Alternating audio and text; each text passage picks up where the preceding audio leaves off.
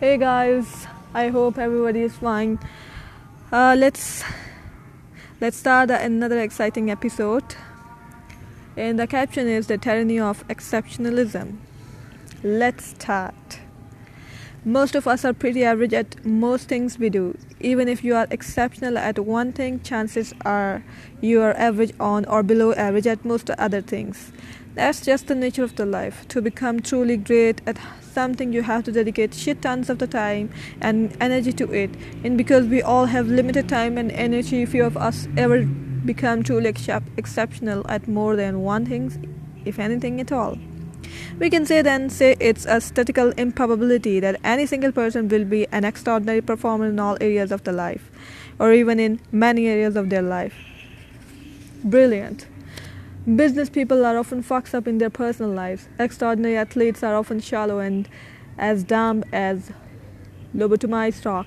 Many celebrities are probably just as clueless about life as the people who gawk at them and following their every move. We are all, for the most part, pretty average people. But it is the extremes that we get all of the publicity. We kind of know this already, but we rarely think or talk about it. And we certainly never discuss why this could be a problem.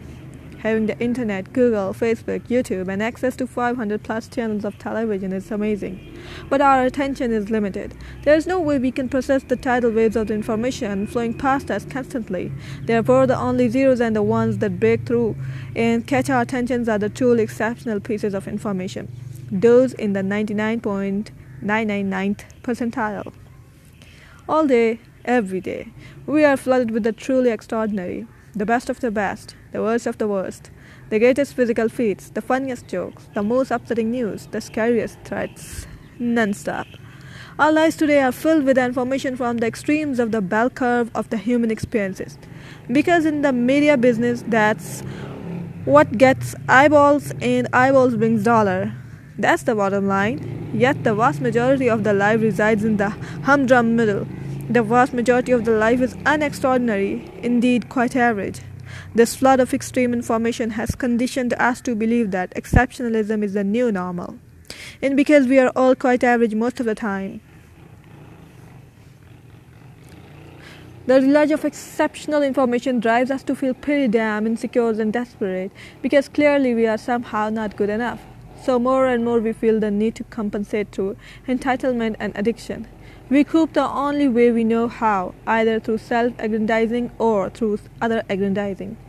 Some of us do this by cooking up get-rich-quick schemes. Others do it by taking Others do it by taking off across the world to save starving babies in Africa. Others do it by excelling in the schools and winning every award. Others do it by shooting up a school. Others do it by trying to have sex with anything that talks and breathes. This ties into the growing culture of entitlement that I talked about earlier. Millennial often gets blamed for this culture shift. But that's likely because millennials are the most plugged in and visible generation. In fact, the tendency towards entitlement is apparent across all of society, and I believe it's a link to mass media driven exceptionalism. The problem is that pervasiveness of the technology and mass marketing is screwing up a lot of people exceptions for themselves.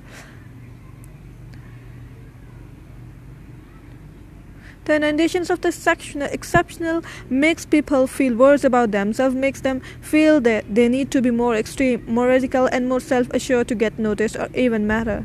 When I was a young man, my insecurities around intimacy were exacerbated by all the ridiculous narratives of the masculinity circulating throughout pop culture. And those same narratives are still circulating. To be a cool guy, you have to party like a rock star. To be respected, you have to be admired by the women. Sex is the most valuable thing a man can attain, and it's worth sacrificing anything, including your own dignity, to get it. This constant stream of unrealistic media dog piles onto our existing feelings of insecurity by overexposing us to the unrealistic standards we fail to live up to.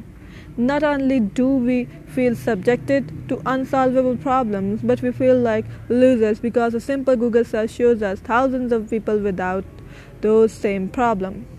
Technology has solved old economic problems by giving us new psychological problems. The internet has not just open sourced information, it has also open sourced insecurity, self doubt, and shame. Thank you very much, listeners. I hope you are going to enjoy this. Till then, take care. Bye bye. Enjoy the episode.